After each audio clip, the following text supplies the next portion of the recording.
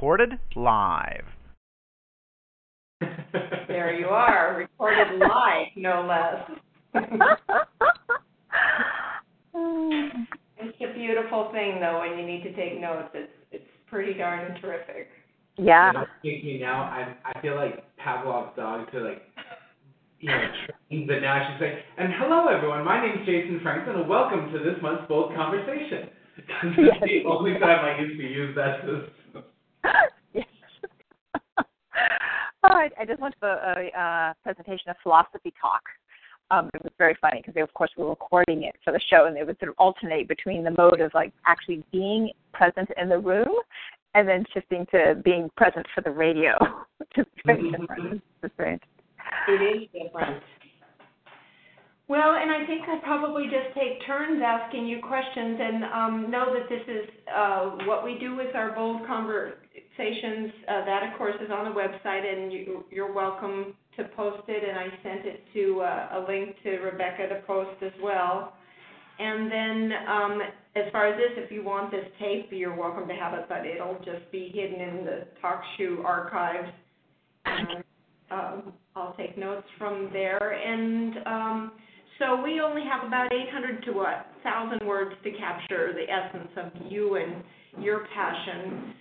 So we want to make sure and highlight the things that are most important to you. So if there's anything you think of even, next week or two, well, it takes me a while to draft these, be sure and let us know, oh, I really want to link to such and such because it's really critical to my thought right now. So feel free. And then we'll draft it. I'll draft it. Jason will take a look with his perspective, and then we'll send it to you, and then nothing ever gets published until you've had the chance to get it just the way you want. Some people change a word or two, and some people rewrite the whole thing. So we are fine. There's no pressure. It goes up when you're ready. When you give it the thumbs up, then it gets posted, and then we'll promote it on Facebook, and then we'll send it over to Rebecca and those folks and such. But just know that nothing goes without your approval. Okay. Thank you. Thank you. So we have just basic background questions, but, we don't want to fill too much of this precious space with that when you've developed so much heart and soul into the racial issues that you addressed. But would you be willing to share a little bit about yourself? Jason and I will take turns asking questions and just a little bit. Of course. And I'm actually very open, and I attempt to be very transparent about all of this, all of the work that we do, and just so you in the conversation you can feel comfortable. I'm not going to be easily offended. The only thing I don't do, I'll just to be really clear, the only thing I really try not to do is to actually publish the exact dollar amounts of work I'm doing, because I don't want to save my children having to have that information publicly available.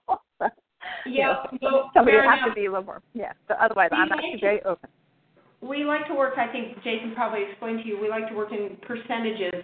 So our threshold is, to be a bold giver with the definition, just because we had to set it somewhere, is 20% of income or net assets. So unless your kids are sitting down with a calculator and but again, anything that's personal and you don't want to share, oftentimes people share things with us and say, but I don't want you to quote me on that story on the we would use public flags. Yep. So just sort of a little bit about your journey and how you ended up doing the work that you're doing would be terrifically helpful. Yeah. So, all right. So I usually start my journey, anchor my journey, and having been born in San Francisco in the mid '60s, to a mother who is from Texas, and a white family in Texas, and a father from the Philippines, and they met in the Peace Corps. And because of that, the time, my family actually really struggled. And even though my mother had come from a family with quite a bit of privilege, and my father also came from a family with quite a bit of privilege. So the combined reality of women's access to the workplace, which meant my mother wasn't able to get, as a teacher, and my father, despite having been a lawyer from the Philippines, really was not able to get really good, stable work here in the Bay Area. And so those are sort of the conditions that I grew up with. And it was very confusing, to sort of recognize that I had a lot of class privilege, but no economic privilege at all.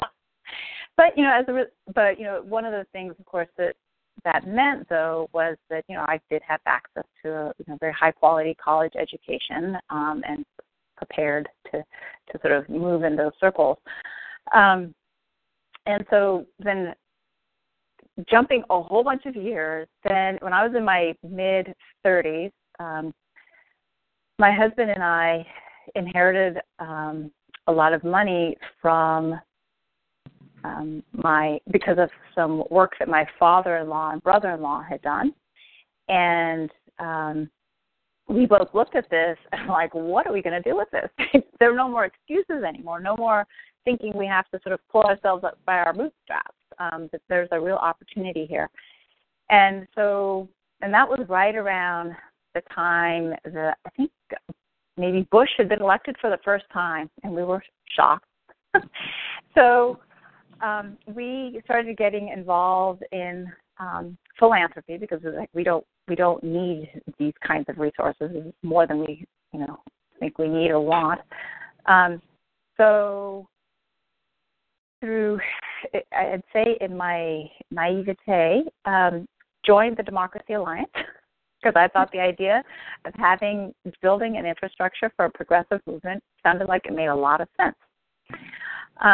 And in that process, actually at the meeting, it was a meeting at the Tides Foundation, actually, John Powell had spoken, and that's also where I heard about the Democracy Alliance. And I was blown away when I met John Powell, but of course at that point I did not feel entitled to actually even go really talk to him.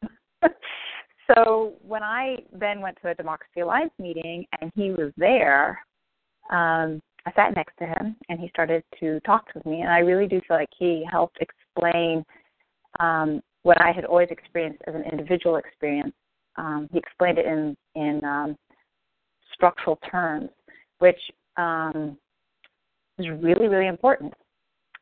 So that's kind of how I really started, and then, of course, you walk into a place like Democracy Alliance or any philanthropic group, and the racial division of wealth in this country is instantly palpable.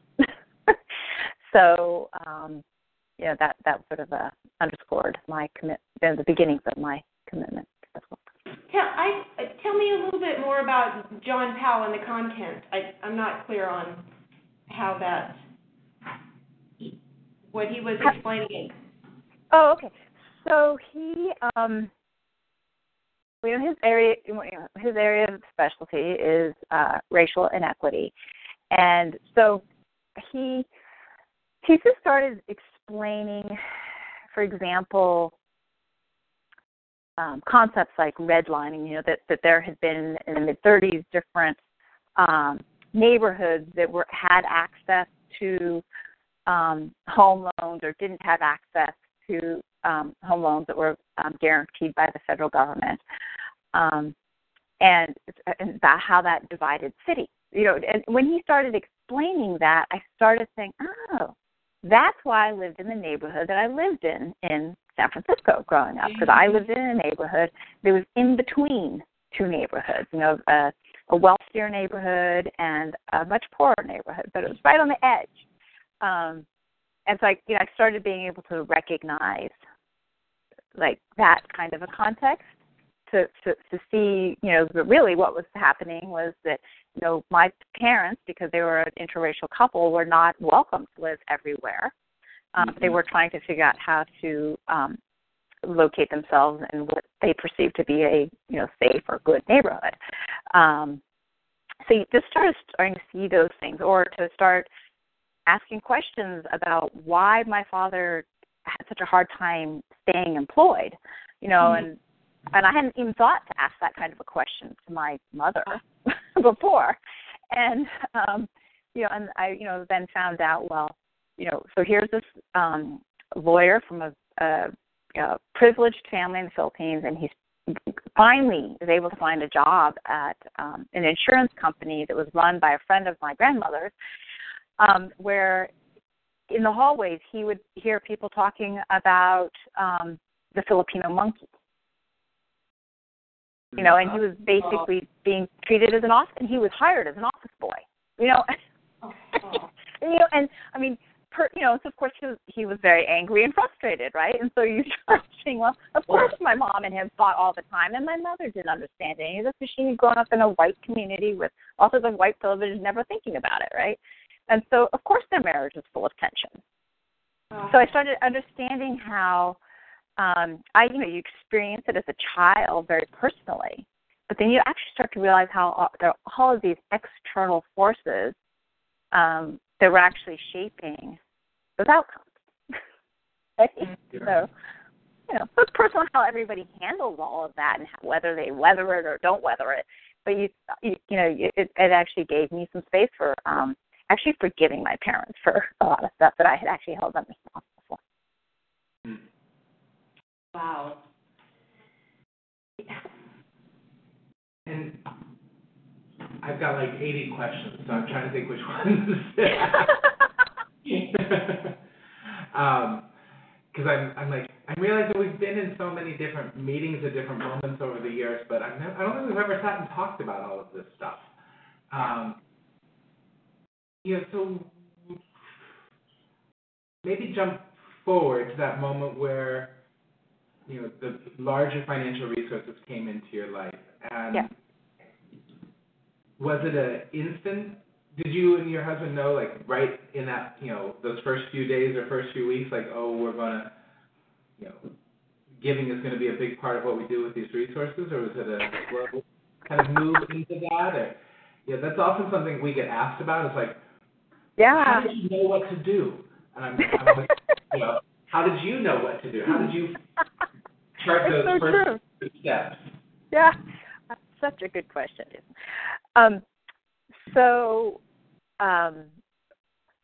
guess one other piece of the story I think actually is probably really important. My husband was also in the Peace Corps. So he was sort of inherently kind of someone who wanted to do good in the world as well, but we had both gone into these like professional tracks, and we were sort of doing the correct professional thing. So had not been organized to do social change. So we actually, it was very funny when we first found out that we were going to get all this money, because you're hanging out with your friends, you've been living your very middle class life, and your friends are always like, God, if I had $1 million, I'd do blah blah blah, right? Suddenly that question has so much more meaning to you. You're like, what would you do? What the hell would you do, right? And of course you can't ask them what they would really do, because you certainly don't want to let on that you actually now might be able to do one of those, right? And so it was actually a very, very funny period for us, right? Because it was like this big, heavy secret. Like, what do we do? Who do we talk to about this? We're feeling very confused. But we knew right away that when we found out that we wanted to allocate a big chunk of this to give away, because we knew we did not need that kind of money. We were under the impression that we were going to keep doing what we were doing anyways, which of course did not of course end up to be the reality at all. But that was kind of where we were at that moment. And so we actually started going to resources like Inspired Philanthropy, and you guys probably know the title of the book better than I do. Robin Hood Was Right, I think, was a book. We read those books, and then we also read there's a little book like the Inheritors Resource or something. It tells all these stories about what happens to kids of inheritors. Oh, yeah. So sort of that set of readings. So the Inspired Philanthropy book was just a huge resource. And it really resonated with us, this sort of the whole notion of, giving away a lot more than 5%. And, the idea that, that you actually use your money to make social change was really exciting to us. And so we immediately started trying to think about, well, how might we do that? And so the Inheritor's Handbook or whatever that was, made us also really realize that it was important to us to do something besides just living the high life, because we didn't want to do that to our children. And I think that, at the time, given everything that was going on politically, we actually really quickly started feeling like, the best thing we could leave our children would be a better world where there wasn't so much inequity and there wasn't so much suffering that was so unnecessary. So we got to that place pretty quickly, So. And what was the once you were there, like, is there anything you would, your donor self today would tell you your past self? Yes. Okay. Yeah. So of course, what we did at the beginning is it was complicated. We had to get the money into a donor advised fund because, of course, we didn't know where to give money to. And so we went with the organization that my brother-in-law had chosen, which is adequate. But, that fund's issue areas were not ones that we were drawn to. And so the first thing that I did actually was start doing some research on donor-advised funds to find one that I felt like I shared politics with and shared a worldview with, so that even if I didn't know what to do with the minimum I had to, advise in a year, that I could just choose one of the initiatives and have some confidence that it was going to a good place, without having to do a lot of research that I wasn't ready or equipped to do at that point. So that's what I did. And the thing that was really good about that was that then I was able to, then we were actually then had access to a whole bunch of resources and meeting people, frankly, who are thinking about these things, and finding out that there are conferences that are focused on these issues. And so through that, that was back when, right before, I think we actually did our donor advice fund at Type 2 years before the first Momentum conference. And I was very excited because all the other conferences were too far away from home, given that I had young children at home. So I was able to go to this Momentum conference, and there I started meeting activists and started meeting other donors and, a group of people who are thinking about these issues. And I actually attended my first resource generation thing, and that was a big deal for me because we were like, we really wanted to be a part of resource generation, but we were just barely too old. But they let me go to a race training that they had before the conference, and I went, and that, of course, was really important on my journey as well. And when was that? Huh? When was that? Let's see. I don't even know the year. Let's see. It must have been maybe 2004, I'm guessing. Somewhere in that range. Somewhere in that time frame. So what happened next? So now you're inspired. You're meeting all these great, like-minded people. Yeah. And so, you had a clear vision and you knew right where to go next, right? No. So the Momentum Conference did clear up, it really helped a lot. So let's see.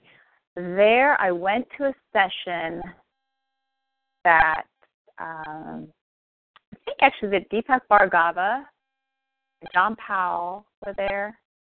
One more person, and I can't remember the third person. Maybe, well, I think I do remember who it was, but there was no follow-up. And John was, I don't remember exactly what John was talking about. I mean, I could take a stab at guessing what he was talking about, but I don't remember what he was talking about specifically. Obviously talking about structural inequity, and so that was like made a lot of sense to me. It was really interesting, and I actually remember that time really wanting to talk to him, but I just didn't even know what to ask, so I didn't. And then later in that day, Ann Bartley did a presentation about the Democracy Alliance, and since I didn't know anybody, I went up to the follow-up presentation, and actually, I guess Rob Stein did the presentation. Then I went up and met Ann Bartley, and I thought, well, she's a nice woman doing this. Maybe I can, she can do it. Maybe I can join this too. Maybe that's not completely crazy. And my advisors at Tide says, yeah, you should do that. I mean, now I look back at that and I think they were crazy for advising me to do that.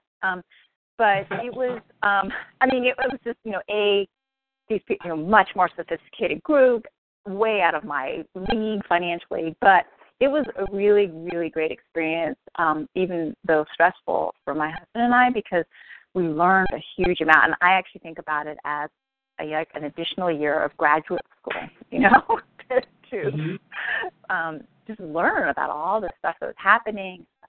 And at the second conference, I found out afterwards that a good friend had lobbied really hard to get John Powell into the conference. So he was one of the people there. And, honestly, I paid so much money to join that, to be at that meeting. And when I saw John was sitting at lunch by himself, no one sitting there, I'm like, well, hell, I'm going to go sit there. So I introduced myself, and we started talking. And then he, and I guess probably right around the same time, people started to organize within the network, because it was that second meeting, they actually had some people of color doing advising. But, the first meeting, I think it had been almost all white. I mean, it was just kind of stunning. And, growing up in the Bay Area, I had a very different idea of what progressive, who that included, which, of course, is who it includes. But they weren't in the room. So it was there that I actually started organizing. And, part of that organizing effort was actually to try to get some groups into the portfolio that the organization was funding, the network was funding, so that there would be some constant input from at least a few people of color in the network. And, and since we were doing that organizing, a lot of people started investing really a lot of time in trying to get me up to speed, because I didn't know about race, I didn't know about organizing, I didn't know about public speaking, none of that. There was a whole crew of people who really supported me in being able to do that. And so that's, and it's actually their investment that actually keeps me doing it, because I actually find it really exhausting. But, I know it's important work to do. So. And what do you find, I actually love that last point you said, you keep doing it even though you find it really exhausting. Can you? Why do I find it exhausting? Yeah, why do you find it exhausting and yet you keep doing it? I'd love to hear a little more. Well, let's see. I find it exhausting because the blinders that we are taught to have about race in general are really strong, and there's a lot of people don't want to see it. People want to keep it at the individual level, so it's just between me and you. They don't want to actually recognize how it plays out structurally, so that even as we speak, all three of us on this call, are participating in the system, because we are in the system. And we can challenge it, but we are in it, right? And people don't want to see it, and we're taught not to see it. And it's hard for people to see. So I find that to be exhausting. And also it's exhausting being a woman of color in places that are really mostly all white, you know? And the more I do the work, the harder that part gets, right? So, yeah, because stuff happens, at the personal level. It's just hard to take sometimes. That I probably don't want published.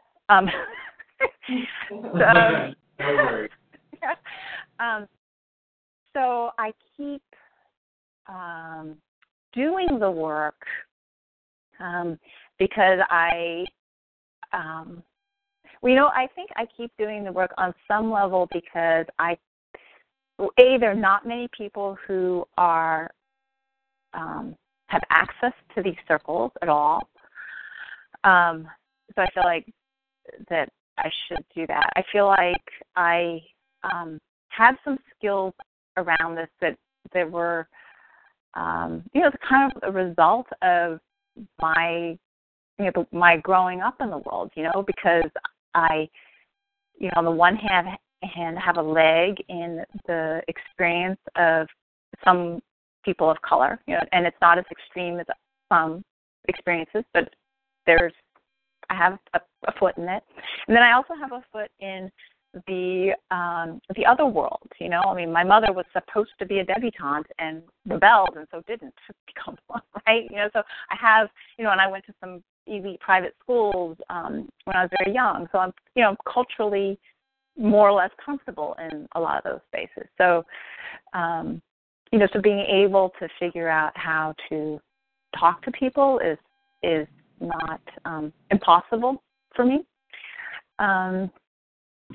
And I know that the field really, really needs resources. So the field, communities of color that are organizing for change need resources, and they're under-resourced. And part of the reason they're under-resourced is because our relationships are so racially segregated that people don't even know about the groups that are on the ground unless they've made some effort to find out.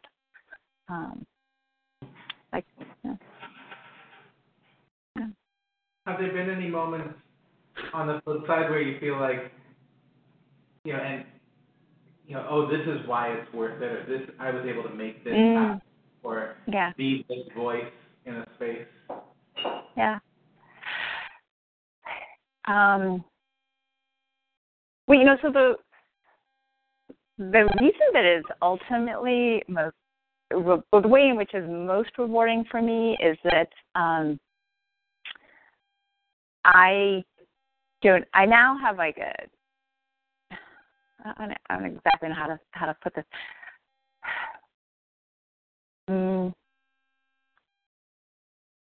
I guess I'd say that through this work, I feel like I have developed relationships with people or connections with people that are much deeper and much more meaningful to me than anything I've done previously. I mean, just sort of in that whole concept of linked fate. I mean, that's, and really being able to, it's funny to talk about this because actually it's so emotional for me.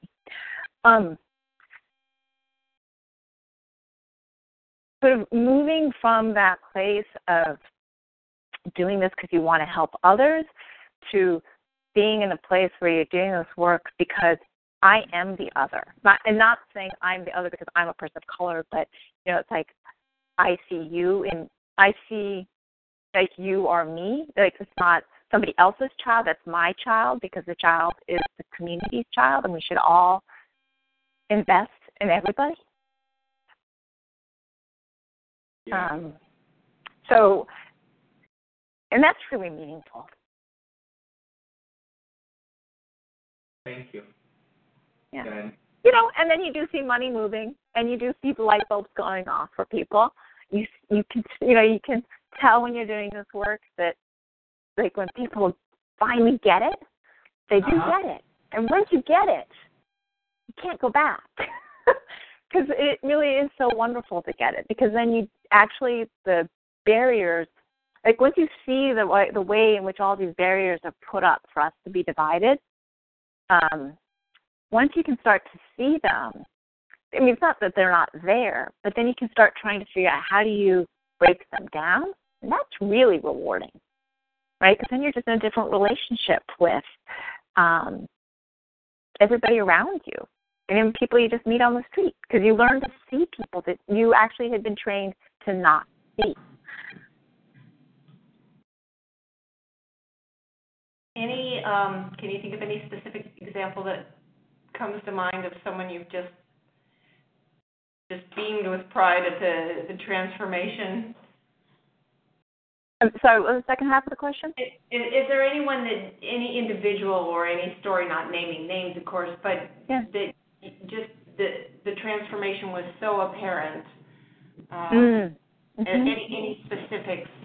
Those are always fun. Yeah. You're like getting me into this really emotional place.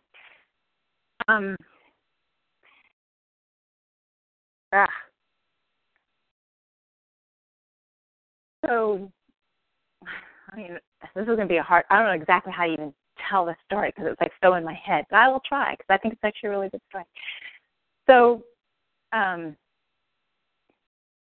think that like it's so hard to see over racial divisions, right? That we like put people into racial categories, right? And the minute we do that, we actually put them in, it's like my group, not my group kind of thing, right? So I have a friend who is African American, and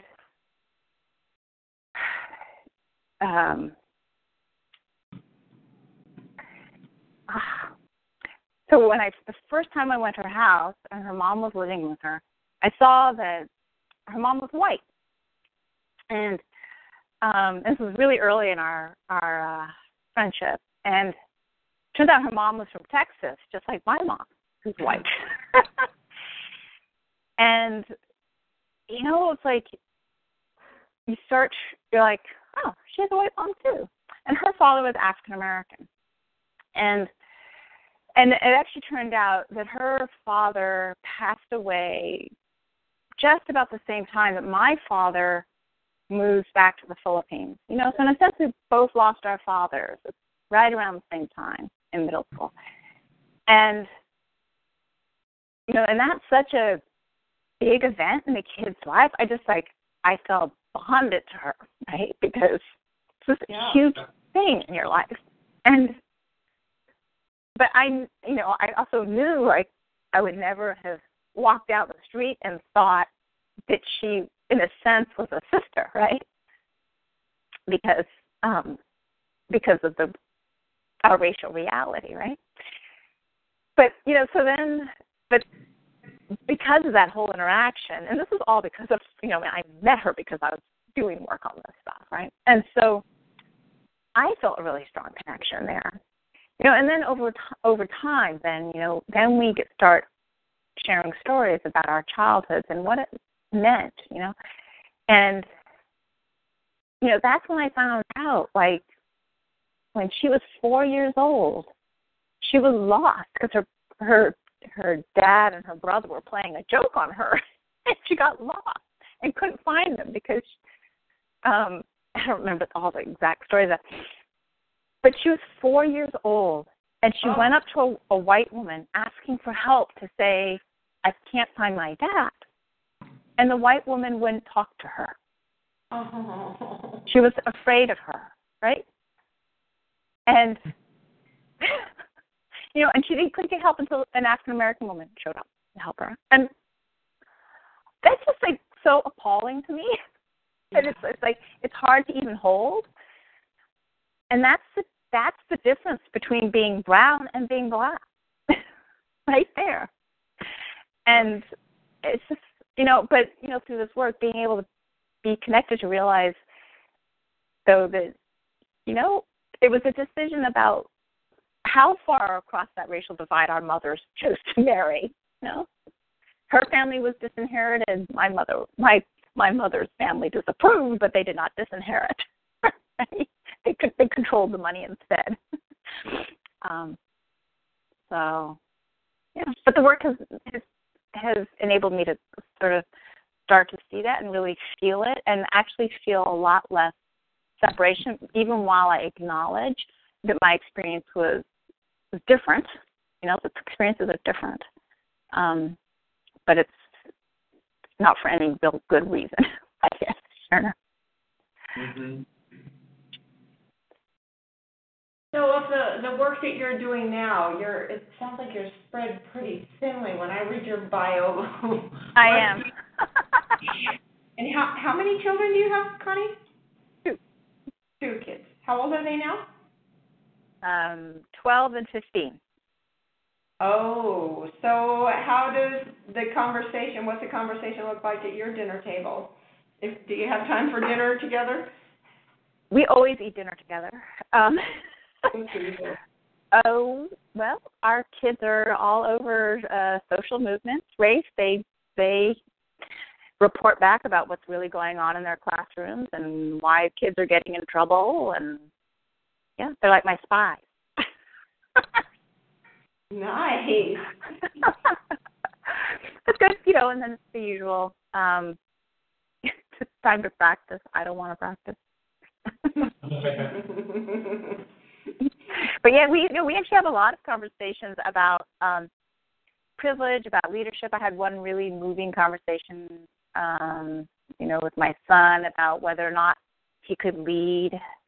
I don't know if I told you that story before about whether he could be a leader because he looked white, and and I told him, of course he could lead. We need you to lead. It's just a question of, who are you leading with, what are you leading for, and if you know when it's time to follow. And then, helping the kids navigate their own experience and, how they can authentically assert who they are, and also, recognize when they need to be thoughtful. So like my son, for example, right now is really trying to figure out how to sort of both fit in but not conform to sort of the cultural norm of white male dominance. Yeah. Interesting conversation. And my daughter too, my daughter does the girl version of that, like how do I belong but not conform to, a helpless female model that's out there. So you're able to weave the things that you do in your day job into your home life. Yes. Yeah, they all merge. And speaking of that, how do you? I get so many questions from people who are trying to figure out how, and you even mentioned it yourself, like not wanting to say the numbers because you're not wanting that to be part of what your kids are grappling with at this point in their life. But you also, both you and Jonathan are so active. He's on the CCC board now, right? Or is he chairing it? He's chair there, yeah. Sure. So you're both out there in such prominent leadership roles in different places. How do you talk about the work that you do with your kids, and your work or your philanthropy or both? How does that come up, and how do they connect with it?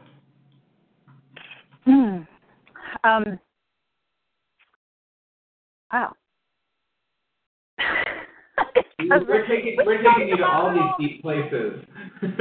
we talk about it all the time. Honestly, our kids, they get weary of it. It's 24/7. So, but of course, they also see this stuff around, because we talk about it a lot. They see it, and so it's not as if they're immune. Our kids are it's very confusing for them because we do live in a large house for the area, and it's not like crazy huge, but it's big enough that they feel very self-conscious. Part of that is just middle school, high school. You're self-conscious whether you live in a small house, or a large house. And having grown up on the other end of the spectrum, you're always, there's always something wrong with how you're situated. But we talk about it a lot, and I do. The kids are old enough now; they're trying to sort of figure out how much we're giving away and all that. And I haven't told them actual amounts, but I definitely tell them we're giving away a lot, and because we feel like that it's. I try to make the point, for example, that sometimes my son will say, well, why don't you just give it all away? Which is a legitimate strategy to just give it all away. But I can say that I think I'm getting better at giving it away. So, like the first thing that we ever gave money to, I can't even fathom giving money to that anymore. It's just like, what was I thinking? That kind of thing. And so I feel like we're doing better things with our money. We're doing a better job redistributing. So I think it's like everything. You get better with practice. So that's kind of where I'm at on this. Trying to think what other. Nice. I can't think of a whole bunch of other stuff. We do talk about it all the time. So if there are other specific things, maybe you can tell me. Well, maybe just I was wondering, how do you do your giving? Because both you and Jonathan are so. Jonathan or John? Jonathan. Jonathan. Okay, that's what I thought. It's been interesting as we've shared people's stories over the years. Some people, it's really one person's activity is the giving. Other couples or families, each person does their own. But my sense is that you both are in really active and very similar spaces. Yeah. How do you design or manage your giving together or individually or how? So let's see. We very much approach everything in our life from a sort of like a sharing, intertwined kind of way. So basically, our portfolio is somewhat divided. So there are pieces that he takes the lead on, and there are pieces that I take the lead on. But we discuss everything. So it's like, there are, like, for example, we do or have done a small piece of work on, like, publicly financed campaign or, that kind of space. And he's sort of the contact person for that. He clearly is the contact person for the CCC.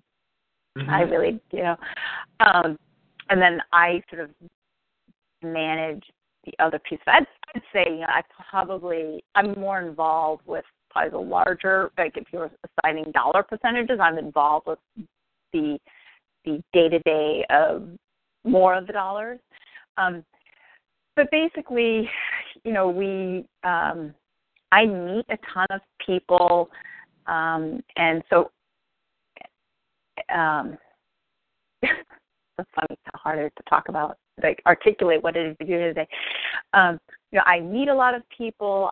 I'm the one who's been involved with the donor organizing component, and so I know many, many more donors. Jonathan had no stomach for it, so he quickly like, I'm out of here.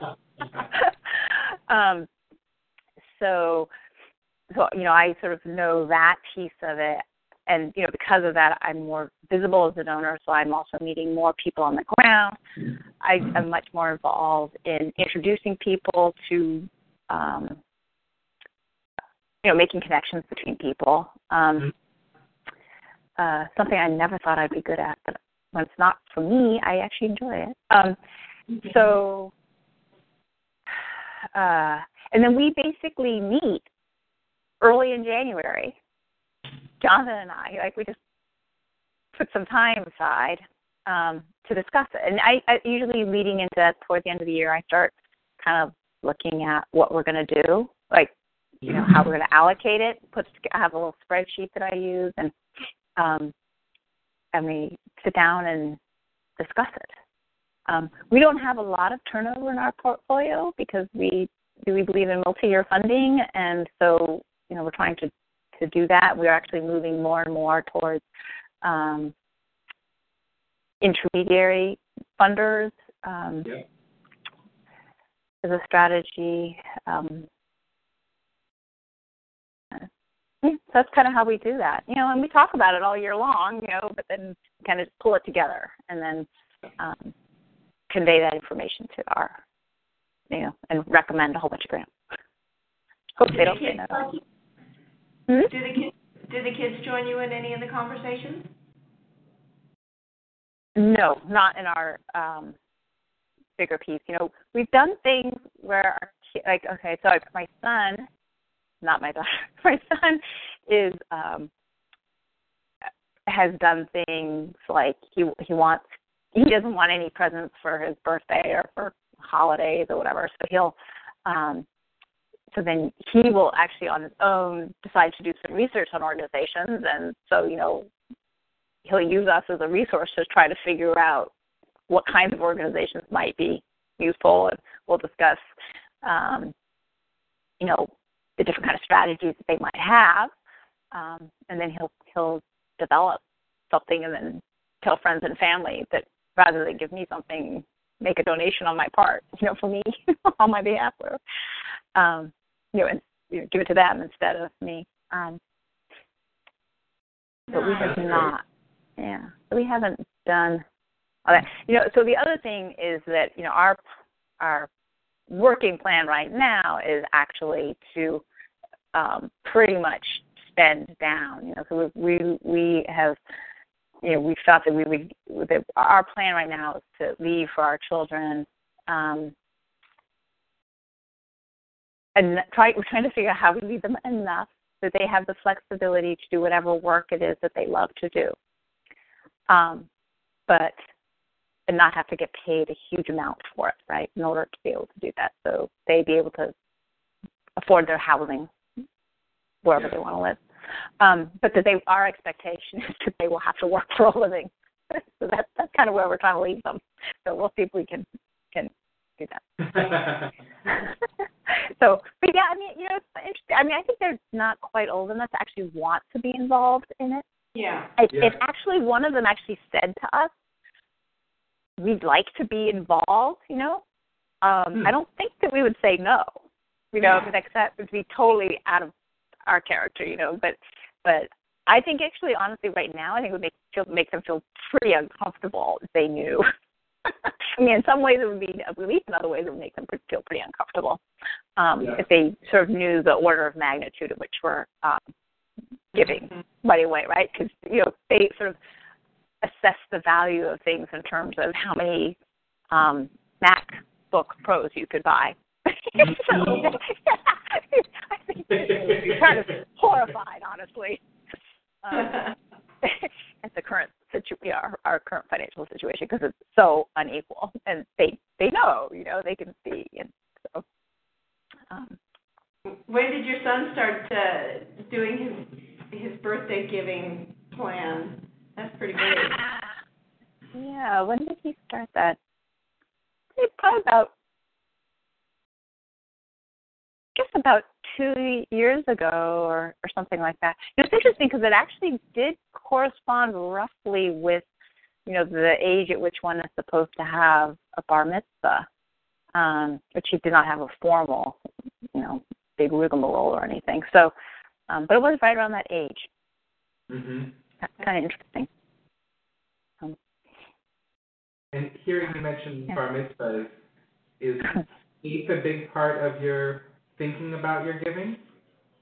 Is faith? Is faith?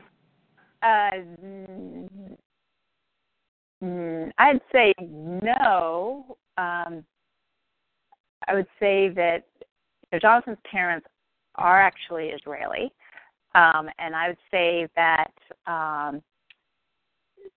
the growing up with the contradictions and the inequity that he saw, relative to Palestinians, certainly has contributed to Jonathan's radicalization. Seeing that and it feeling, and hearing things that felt really inconsistent for him, definitely contributes. But beyond that, I don't think so. Not really. Yeah, I just came back from Israel on Sunday. I saw. Do you have family over there? No, I was doing the closing keynote for the Jewish Funders Network, which was great. Really fascinating being from a half-Jewish family and not raised Jewish. But our family foundation is the Franklin Weinberg Fund, which is a really clear Jewish name. So that's interesting. I had a bunch of the older female donors wanting to introduce me to their daughters back in New York. So I had to, politely explain I wanted to meet their sons, but. Wouldn't that be great to tell somebody? Oh my God. Yeah. I actually did tell that to one woman who we were sitting and chatting over lunch. I think you need to meet my daughter. I was like, oh my, this is so direct. But she had mentioned that she had a gay son earlier in the conversation, not knowing my sexuality. So I totally just went there. I was like, well, actually, is your son like, oh. Perfect.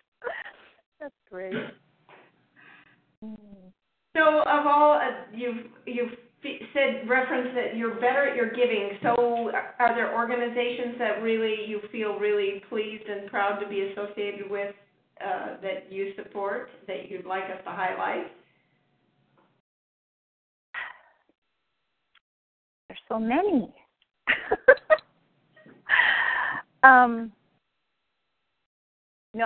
I think the groups that I'm, I guess it was I think the three groups that I'm most excited about are, I really love Groundswell Fund, and I'm board chair, so I have to say that. But obviously I'm board chair because I think what they're trying to do is really, really important. I feel like they're supporting groups that are really trying to figure out how you do multi-issue organizing, trying to build a recognized constituency of women of color, and just trying to strengthen the organizing in lots of different ways, and then at the same time moving deeper analysis and funding circles. So I think that's works on multiple levels, and I really appreciate that. I am really enthusiastic also about Demos, where I'm also on the board. And I choose my board service obviously with groups that I'm very excited about because board work is also hard work. So. But I think that the way that they're actually trying to link economy, democracy, and race is really, really important because all of our movements are on the left are pretty divided around these issues, and how they focus on them. So I think it's really important to, expand the number of people who understand how much financialization is impacting our ability to have a functioning democracy. And it's really important for people who are thinking about, civic engagement more narrowly defined, or democracy, or elected officials, to start to understand why not thinking about race is actually doing our efforts a lot of harm, and that they need to think about it better. I'm very excited about that, and I'm also always,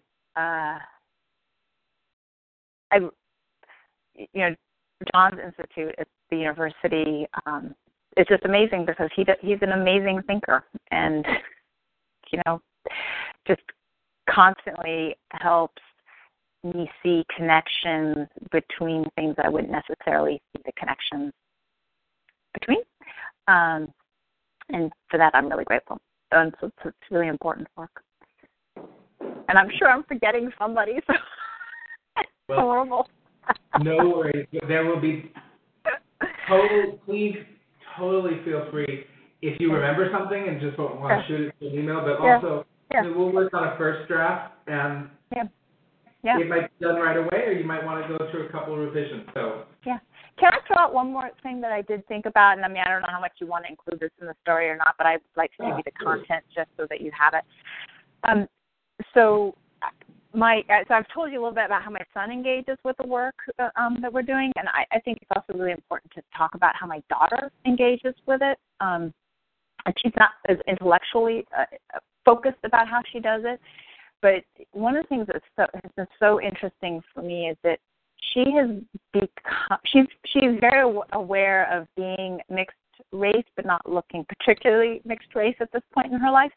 And but because she's had all these amazing, so she sits around and chats with her friends at school about what her parents do. And so then she starts talking to her classmates about how her mom is on the board of the Ella Baker Center and is, really concerned about mass incarceration, that kind of thing. And so then she actually has friends then who come up and start saying, Micah, I really feel like I can talk to you, but, my father was just arrested. And, it's really painful for me or whatever, right? And so she is making these friends with people who have the, really divergent experiences from her own, but because she is aware that this stuff is happening, she's able to be a confidant to her classmates, or she has some kids in her class that have a lot of learning differences, and she is then able to be one of the kids in the class that is able to successfully work and support one of her classmates who has Down syndrome, so that that child is able to be successful in the classroom in a way that a lot of other people aren't, because I think she feels she's really able to recognize the humanity of her classmate despite her differences. So, and she's done this across religious differences, with friends she has a handful of friends who are Muslim, and and so it's really interesting to see how she's bringing it in socially, which is how she experiences the world, and I think that's really impacted her. So it's if we take philanthropy to be the love of mankind or something like that, I think that it really plays out in her experience as well, even though she's not giving away lots of money or anything like that. But I think it informs it. I think it's important to include that because it's a different way of engaging, but it is very clear to me that it shapes her experience in some really positive ways. Yes. So. Makes you proud, doesn't it, Mom? Well, we'll see. They seem to be mostly happy. I don't torment them too much. Yeah. So how does this master's in architecture fit in with all this? It's so fascinating to read your bio. So for me, it actually does. In the primary thing that you learn to do in architecture is to design something that's not there, based on what is around. And so, you're faced with a blank sheet of paper, and the two buildings next, and you have to put in a new one. And I think in a lot of ways that's pretty similar to the challenge that we have building a movement, because we have inherited the structures that we are living in right now, and as a movement we have to try to figure out how do we make an intervention that can help redesign that structure, but we'll still have a structure, because we have to have structure. It's not like we can't have structure. The question is, what are the outcomes the structure is producing? And how you can, in the process of gentrification, you can sort of see how, which I'm not saying is a good thing, but you'll have an empty lot. Somebody will make an intervention, and that intervention will bring all sorts of positive activity to a space. People will start to inhabit, sit on the street like in a cafe, or, and so there are more people engaging with each other on the street as opposed to a fenced-off lot or a building that has its front closed off to the street. And so, it is possible to take take the tools that we have and transform them so that they actually create different kinds of outcomes. Because, if you're building a building, you're still using, wood or bricks or glass or whatever, right? And whether you're building a walled-off fortress that separates or a transparent building that really invites people to connect is really the choice of the design. So I think that actually really affects how I think about the grant making and my work, and it, I think, helps me have some imagination about the possibilities. That's great. That's wonderful. And I also have a question about the Beyond Philanthropy. I wanted to hear you tell us a little about the fiber collages. Oh, yes. Because I've seen them on your site, but I'd love to know how you got into them, how you see them as part of the work that you do, what you love about them. Yeah.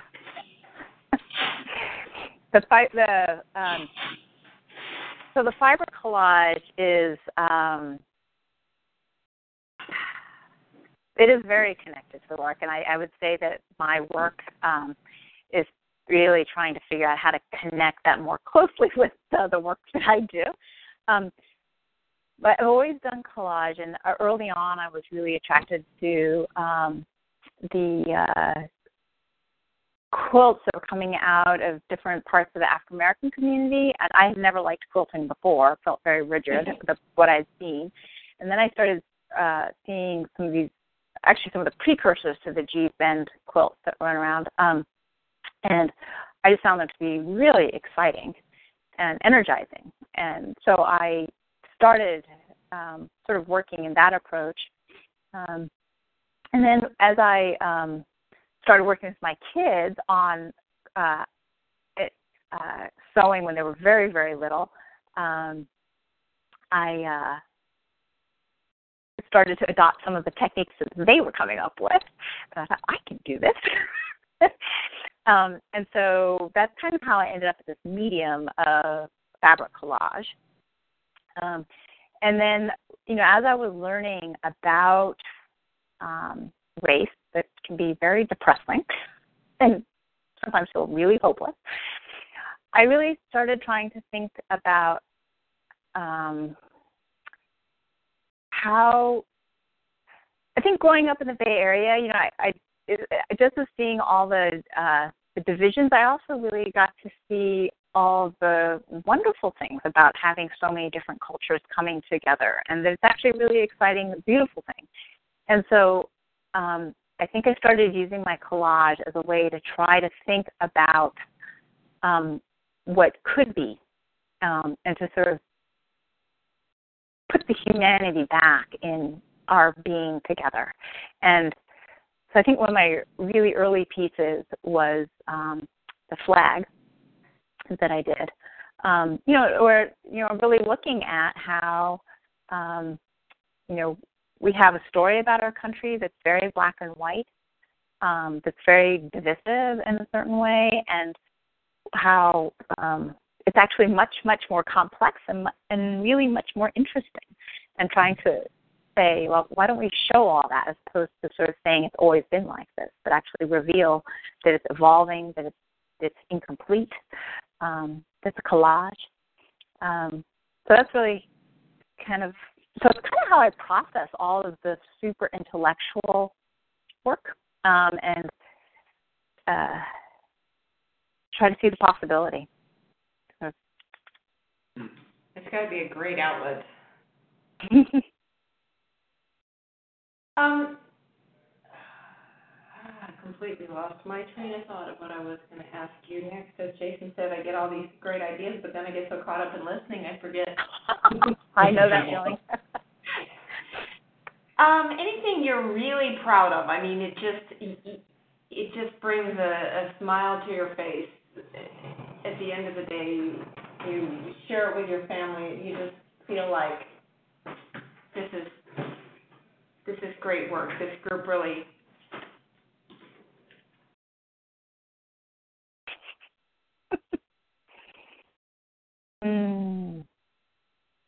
So you're thinking about work out in the big world?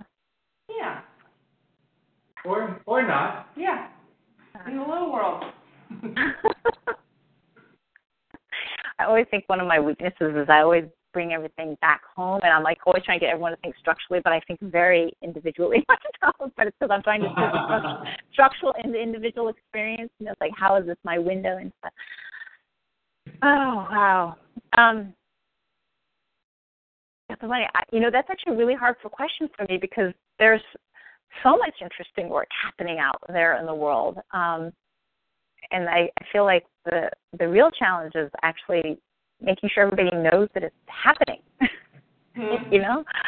Oh, my goodness. Well, ponder that. Yeah. How can we help? When you say the real challenge is helping people know what's happening, that's what we want to do here. So yeah, anything you can do to help us help inform people.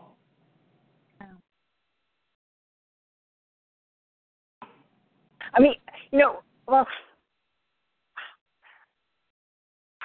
one of the things that I'm actually right now feeling personally very jazzed about is that I think there's a lot of interest right now in understanding race. I think people are actually starting to see how, I feel like the Black Lives Matter piece has really helped lift that up.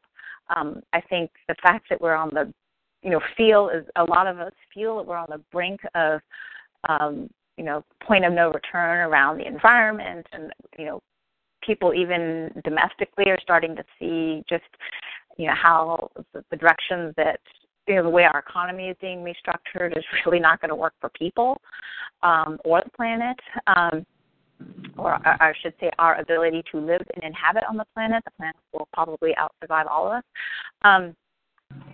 But the people are starting to see how these processes of creating whole groups of people that are denied participation politically, economically, socially, and just to reach their full potential is actually hurting all of our issues. So I think that's pretty exciting, and even within philanthropy, there has been increased outreach, to try to figure out how to understand these things better. That's writ large, very exciting. So I think there's also all these little micro things that are happening on the ground that are very exciting. But anyways, I'll think about that one some more, and see if I can send something to you. If something comes up, please do. Yeah. Are you hopeful? That's a day-to-day. How are you feeling today? Yeah. Today I'm hopeful. Okay, we'll go with that. and you can read this every day, so every day you can hold on to that. I'm actually having a really positive experience right now. We have an activist that is being hosted by the Urgent Action Fund that's staying with us. And it's really fun to be in relationship with somebody who's working, another part of the world, engaged in this larger struggle, and it's very affirming to know that there are people like us all over the world trying to make change and trying to make sure that the structure we end up with is one that works for us. And that's encouraging, right? Yeah. Yeah, it is. Well, I want to be respectful of your time as well. I was just wondering, one of the things, both an offer and a question. So one of the things that we really hope as part of sharing people's stories is it's also a way to support the work that you're doing and the causes that you love. So kind of ongoing, if there are projects you're involved with, groups you're involved with, you're trying to reach out and let other people know about. We have said as our kind of filter, we get people asking all the time, oh, can you send this to the donors you work with, can you put this on your list? And one of the ways we make a filter is saying, when it's engaging one of our bold givers, to say that, bold giver Connie Heller is involved in X. Say yes, and if it's random person, we say no. So as things come up in the future, know that we are delighted to help kind of put the things that you're working on and funding and engaged in out into the broader world with that frame. On that note, I did, when I was looking at your bio, I did post the Color of Wealth Summit coming up, so I posted that on our website. So they're on our Facebook anyway. Oh. So, I know so little about Boulder Giving that it would be actually good for you guys to educate me a little bit about what you do and stuff like that. And I just, I guess my early contact with, anyways, I don't really know much about you guys. I see things periodically, but not too much. You have a listserv, it sounds like. I didn't know about it, and blah, blah, blah. Well, thanks for talking to us and not knowing who we were. We're a subversive conservative group trying to move. Well, see, I know that's not true, Jason. So I'll give you the elevator speech about Boulder Giving. I mean, we were founded back in 2007, really as the continuation of work that Anne and Christopher Ellinger have been doing in various ways for 30 years, from the early kind of Haymarket wealth conferences and threshold gatherings and Momentum to founding More Than Money as the magazine they ran for 13 years, publishing quarterly issues. And they wrote the book We Gave Away a Fortune, really inspired by their own experience when Christopher unexpectedly inherited money when they were in their late 20s. And they went on from writing that book to do More Than Money, all the other organizing, and came back to this question that they had grappled with, and We Gave Away a Fortune of, how much is enough? And really feeling like the personal stories that they discovered in their own exploration of trying to figure it out that became that book were still the most transformative piece they'd found in helping them think about what was possible. They founded Boulder Giving really with the intention of collecting and sharing more of these stories with people who are making different decisions about how much to give and also how to give for social change. So that is the root of our work. And I came to Boulder Giving in 2008 as a donor, trying to figure out for myself how much to give. I ended up loving the work so much, joined the board, became board chair, and then in 2010, we got a phone call from out of the blue from the Gates Foundation saying, we really love your work. We'd like to help you go to scale. Can you meet with us in D.C. next Tuesday? I thought it was a prank call. But it was not. And we said yes, because when the Gates Foundation calls and says that, you say yes, and down we went. And at that meeting, we learned, they told us about the Giving Pledge that they were preparing to launch in 2 months, and that the stories we collected were one of the things that inspired Bill and Melinda Gates to launch the Giving Pledge in the first place. Which is kind of amazing. And as they were preparing to launch it, to try to reach other billionaires and get them to commit the majority of their wealth to charity, they wanted to help us scale up to reach everybody else. So they made a 3-year challenge grant. It was very, very fast. From meeting to check was 5.5 weeks. And about halfway through that process, because they wanted to make the grant before they announced the launch of the Giving Pledge so they could talk about the grant as part of it. And Anne and Christopher were actually looking at retiring, and so now it was going to be clearly a full-time role, and I said, as a full-time role, I'd be interested, and they said great, and the board said great. And 10 days later, I was the first full-time ED, and we've, scaled up considerably, and today, the storytelling remains the core. We now have almost 170 stories that we've posted, 5-person team, and the work today is really, collecting these stories, getting them out there. And the getting them out there means, the monthly bold conversations we do between 40 and 50 workshops and speeches and seminars around the country, mostly with private banks, wealth management firms, donor networks, community foundations. And really, I see Boulder Giving's unique role as being the education and inspiration. So we don't manage donor advised funds. We are not philanthropic advisors in the sense of you can't hire Boulder Giving to help you manage your giving. Right. We're not a donor community like the Women Donors Network. Instead, we really work with the donor advised fund providers, with the philanthropic and wealth advisors, with the donor networks to inspire, be provocative and educational and inspirational for their members. That's so interesting. Sorry, go ahead. Oh, I'm actually fascinated about this. I'm just this is stream of conscious. I'm actually wondering if we should have a serious, longer conversation. Because all you're telling me all this. I was thinking I should share with you my own learning edge right now. Is I had this experience of end of last year, I think it was, maybe earlier this year. John Powell wanted me to talk with a friend of his who was just sort of getting into philanthropy, and so I give her some advice or whatever, and she had wanted to have him give the money away. He's like, that's not my job. But that kind of validation from John made me actually start to realize that I have, in fact, learned a lot about giving in the space of racial equity.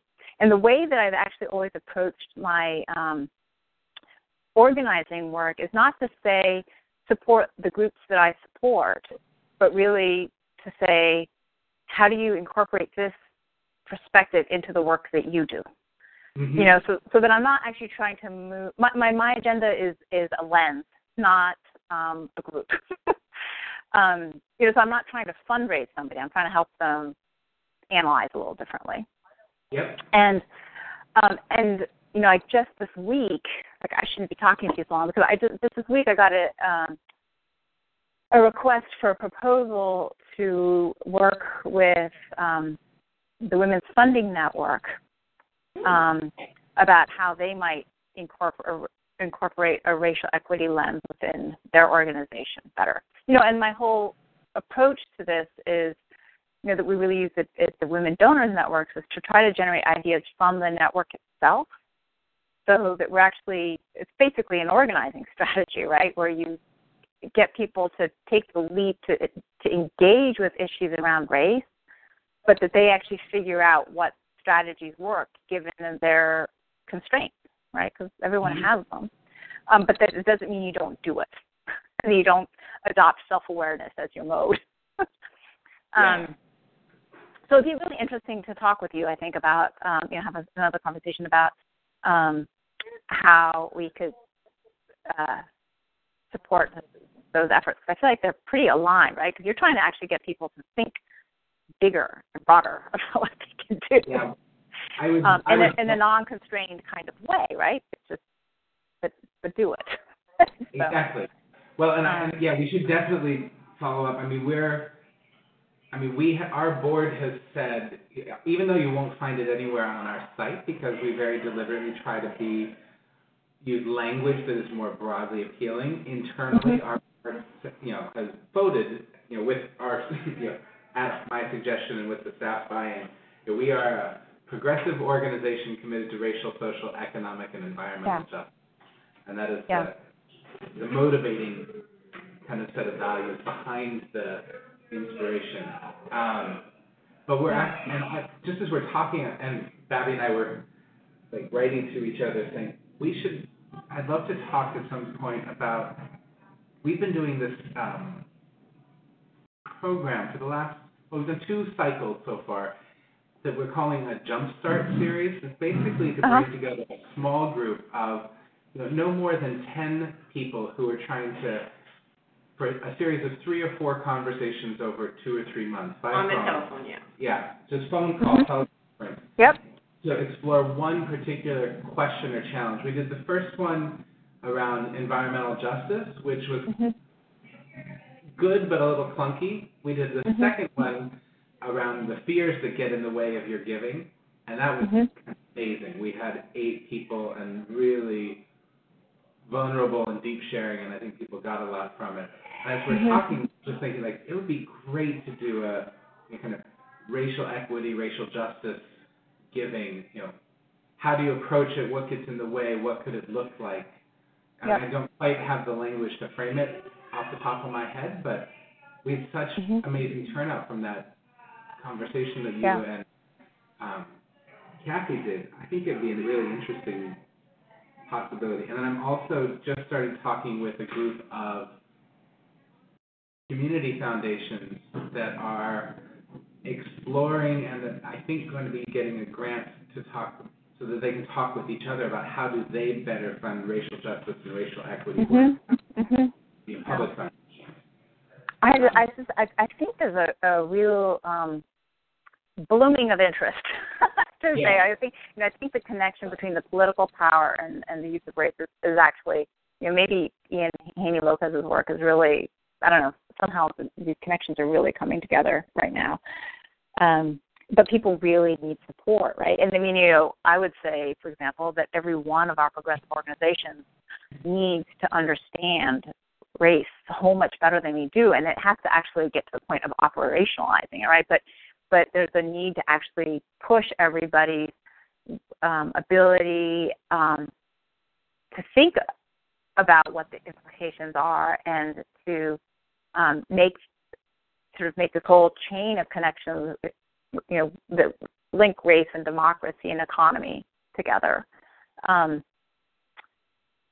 try to impact how we do our grant making. Because even though so much of grant making is no longer service oriented, it ends up being service oriented in a sense in the way that it's done. But people need to figure that out and know that they can figure it out if they can figure out how to ask themselves good questions. That we have the capacity to do that, and we might not be able to do it alone, but together we really can figure next steps. And if it's the wrong step, to learn from it and try again, right? Anyways, so very exciting. So we should definitely, let's make sure to do that. And I should also tell you. So in the context of all of this, so here's what we're doing and here's where we're headed, and we're also going to be announcing probably in next week or the following that I have actually just accepted a new position myself. So after 5 years being here with Boulder Giving, the Kellogg Foundation has endowed the first chair in community philanthropy, and so I will be moving to Michigan in July to take on that new post. That's exciting. It's very exciting, and I'm looking forward to it. And of course, still in the same space, and we're going to be launching a search for a new director here at Boulder Giving. And so I would love to keep talking to you in my new role, and I know we'd love to talk with you about stuff at Boulder Giving. And I think the Jumpstart piece in particular could be moving forward. It doesn't have to wait. We're not stopping our work while the ED transition happens. So Right. Yeah, I just think it's so important because I get so perturbed when I read the articles about philanthropy in our local paper. That's like support the puppies. Like, oh my God, really?